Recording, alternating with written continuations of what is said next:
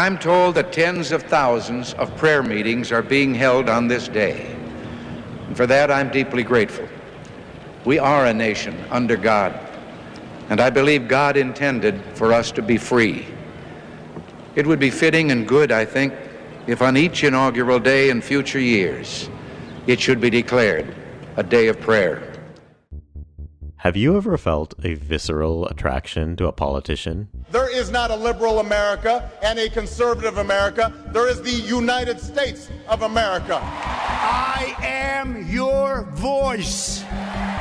Ask yourself if they're really telling the truth. This is a secret innuendo being leaked out there about me. I was honestly concerned that he might lie about the nature of our meeting. This is Subliminally Correct, a podcast where we examine all the ways politicians and newsmakers are using psychological tactics to influence you every single day. And now, join myself, Taylor Sherman, certified hypnosis instructor and executive coach, along with my co-host, Alex Dobranek, political consultant and certified consulting hypnotist, on this episode of Subliminally Correct.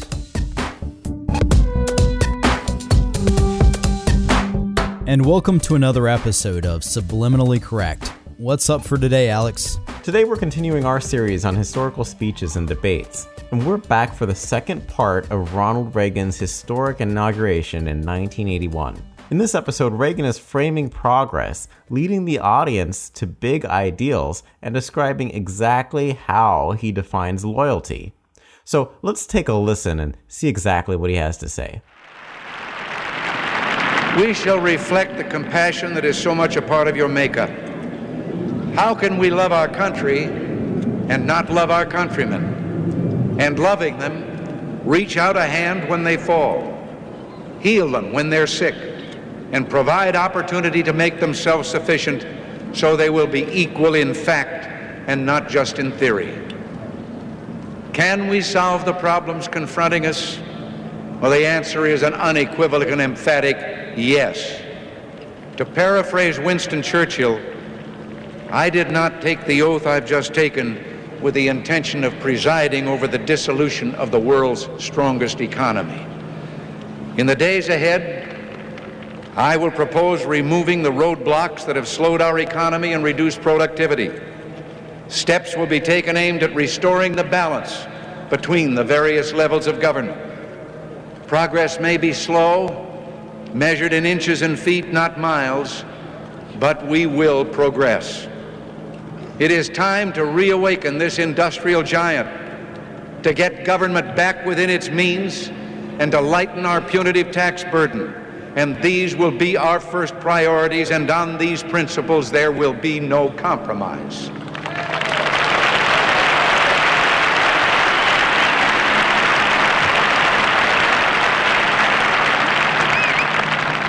On the eve of our struggle for independence, a man who might have been one of the greatest among the founding fathers, Dr. Joseph Warren, president of the Massachusetts Congress, said to his fellow Americans, "Our country is in danger, but not to be despaired of.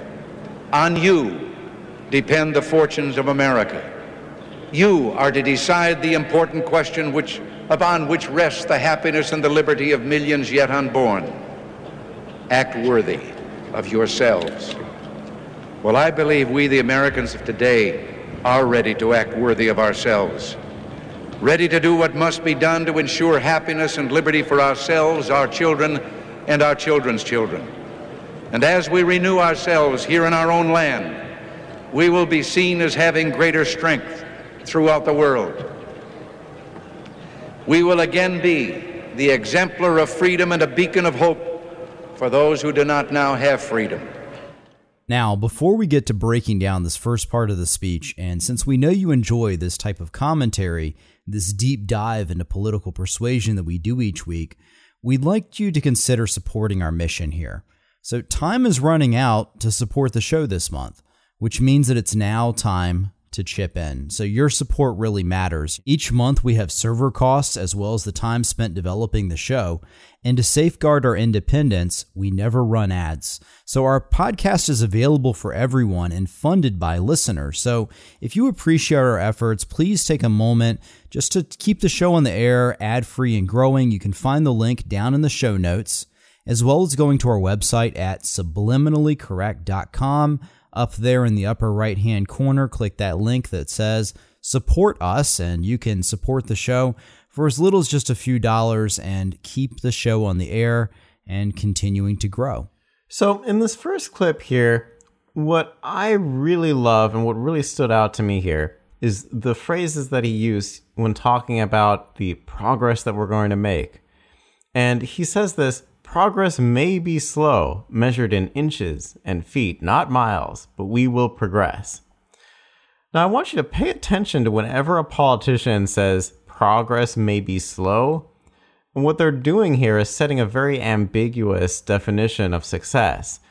If the situation doesn't get any better at all, the politician can still claim success because they never defined how slow things would progress. And if things move rapidly, then they can claim success as well, because, of course, things improved.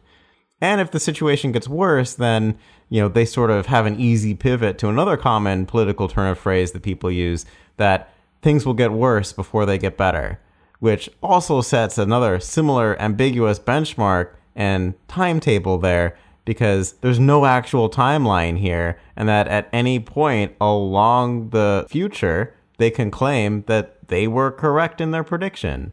So be very careful when any politician says something like that. Now, when he talks about loving your country and not loving your countrymen, what does he mean by this exactly?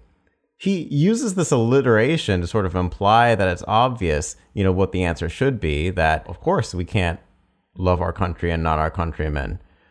And then he sort of goes on to define what this love means, reaching out a hand when they fall, healing them when they're sick, and providing opportunities to make them more self-sufficient. And, this is what he defines as love, but that might not be the definition for everybody here as far as, what a person should receive from their government or from their other countrymen. But the fact that he sort of tags this on as the definition to the first phrase is sort of that ladder of engagement he's getting you to buy in here. So first, you've already bought in. How can you love your country and not your countrymen? Of course, you need to love your countrymen. And then he's able to define what that love actually means. And since you've already agreed to his premise, this other thing must also be true. And he's using these generic visual metaphors and a little more biblical or divine references here to take that listener into more receptive headspaces. And really, what does any of this actually mean in concrete terms? What policies or actions is he prescribing here?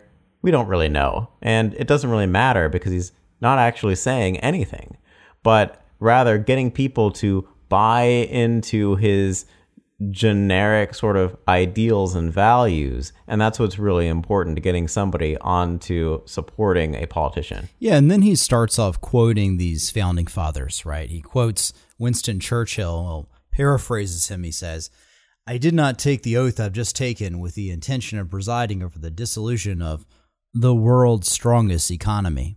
And I just found that interesting that he would actually quote a leader of another nation talking about the world's strongest economy. So what is he saying? That the UK has the strongest economy and not the US? Well, I don't know, but it certainly seems that he's doing that. So he's using this callback to these founding fathers, which is this common tactic used by politicians that exploits a logical fallacy.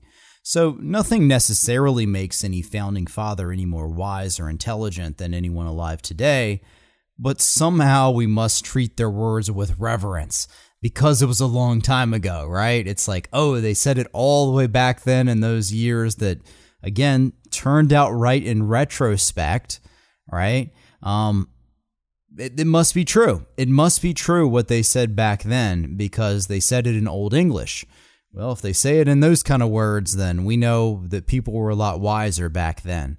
And then he's using these quotes as a callback by changing the words to reference the moment that we're in now, as if history is repeating itself and that 1981 was somehow similar to the Revolutionary War or somehow similar to the founding of the country. And then he's using this to talk about the renewal of America that's just beginning here with his administration. And so we hear him really bridging time in that way, talking about how, things were this way then, this is how it's being now, and look toward the future. Again, that three-part structure that we've talked about with other speeches, like our episodes that we did on Obama's speech. Now, in this next clip here, we're going to turn to foreign policy and America's example and power abroad. Let's take a listen to what he has to say here. To those neighbors and allies who share our freedom, we will strengthen our historic ties and assure them of our support and firm commitment. We will match loyalty with loyalty. We will strive for mutually beneficial relations. We will not use our friendship to impose on their sovereignty, for our own sovereignty is not for sale. As for the enemies of freedom, those who are potential adversaries, they will be reminded that peace is the highest aspiration of the American people. We will negotiate for it, sacrifice for it. We will not surrender for it now or ever.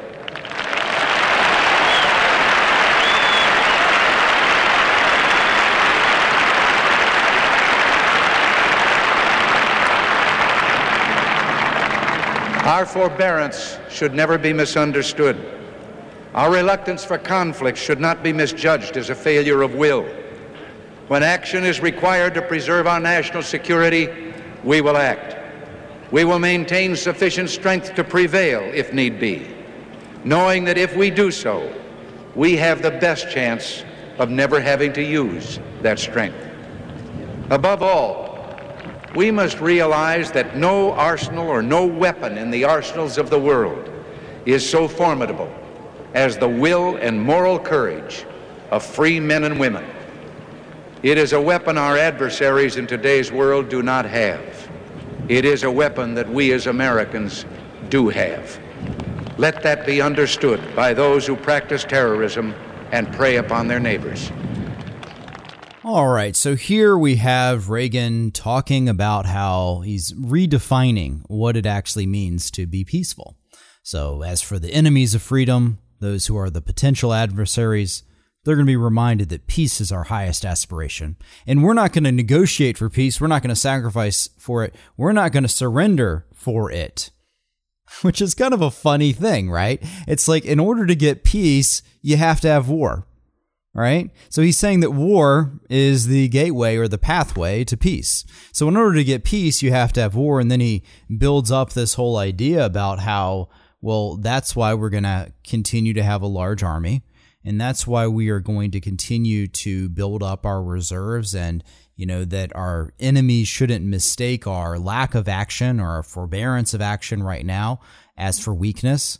But actually, they should just recognize that that's actually our strength. And so notice how he's giving himself so many outs here, so many possibilities to basically do whatever he wants. He doesn't want to act. Hey, that's strength. He does act. Well, that's just the gateway and the pathway to peace. And then here, kind of as he's summing this idea up, he talks about how the most formidable weapon in the American arsenal is not the weapons of war.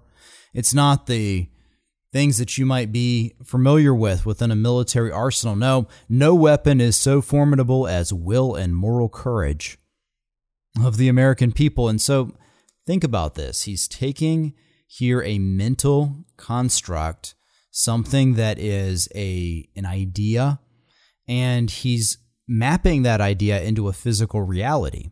So he's saying, hey, if you believe in this idea, that's actually as strong as the physical reality. And it's, it helps him to be able to define his position however he wants to define it. There are so many ways that you could argue that isn't necessarily, true or effective given his actual policy points. But again, this are the types of things that go into these types of speeches, because he wants to be able to give a broad vision, empowering people to what, though? What exactly is he empowering them for? What is he saying they actually have the power to have? Well, they have will and they have moral courage. That's great. But how does that actually become enacted? It's all unspecified. And because of that, it gives him freedom to do whatever he wants, and also freedom that no matter what happens, to point to that as a victory. Yeah, and what Taylor has sort of touched on a little bit here that, I'd really like to dig in on is that idea here of the enemies of freedom. So he starts off by talking about matching loyalty with our allies to strive for mutually beneficial relations. And so, he's really talking to Eastern Europe here and people who might be considering what side to join between the Soviets and America. But then he turns to the quote-unquote enemies of freedom here, to those who are potential adversaries. This is the olive branch to our allies, followed by sort of the stick to the sword to our enemies or potential enemies, and giving them a choice here. But he doesn't just say that, people who are potential adversaries, he calls them the enemies of freedom. And that's sort of, would anybody self-describe themselves as an enemy of freedom? Is that really a fair characterization of anybody on Earth? Well, maybe and maybe not. But you see, he uses a nominalization here for the enemies of freedom, but he doesn't use it for our allies. There are no friends of freedom. It's really here a way for him to create that boogeyman, that nominalization for the American people to sort of turn an ambiguous or amorphous set of, others and other countries into a singular enemy. And, that's something that's been used later, for example, with the President Bush and the axis of evil. Things like that are able to really take something that might be ambiguous or might be a changing group of people or a moving set of people. For example, terrorists around the world in different countries, Iraq or Afghanistan, that are part of this axis of evil and that might change from month to month, from year to year. And then there's this enemies of freedom, which might be one country one day or another country another day, or they might flip, they might flop. And it's a way for him to just create this broad characterization of anybody who might oppose us that he can redefine later. And again, he sort of takes this whole idea here of the individual power of regular people to, stand up, and that, you're a hero and I'm a hero and everybody's a hero. That language that we talked about in the last episode, he's able to flatter everybody into, jumping on board with this patriotic nationalism and divine intervention. All right. And in this next clip here, we're going to be listening to him talking about the prayer meetings that are being held on Inauguration Day. Let's take a listen. I'm told that tens of thousands of prayer meetings are being held on this day. And for that, I'm deeply grateful. We are a nation under God, and I believe God intended for us to be free. It would be fitting and good, I think, if on each inaugural day in future years, it should be declared a day of prayer. This is the first time in our history that this ceremony has been held, as you've been told, on this west front of the Capitol. Standing here, one faces a magnificent vista of this open mall are those shrines to the giants on whose shoulders we stand. Directly in front of me, the monument to a monumental man, George Washington, father of our country. A man of humility who came to greatness reluctantly. He led America out of revolutionary victory into infant nationhood. Off to one side, the stately memorial to Thomas Jefferson. The Declaration of Independence flames with his eloquence. and then beyond the reflecting pool, the dignified columns of the Lincoln Memorial. Whoever would understand in his heart the meaning of America will find it in the life of Abraham Lincoln. Beyond those monuments to heroism is the Potomac River, and on the far shore, the sloping hills of Arlington National Cemetery with its row upon row of simple white markers bearing crosses or stars of David. They add up to only a tiny fraction of the price that has been paid for our freedom. Each one of those markers is a monument to the kind of hero I spoke of earlier. Their lives ended in places called Belleau Wood, the Argonne, Omaha Beach, Salerno, and halfway around the world on Guadalcanal, Tarawa, Pork Chop Hill, the Chosin Reservoir, and in 100 rice paddies and jungles of a place called Vietnam.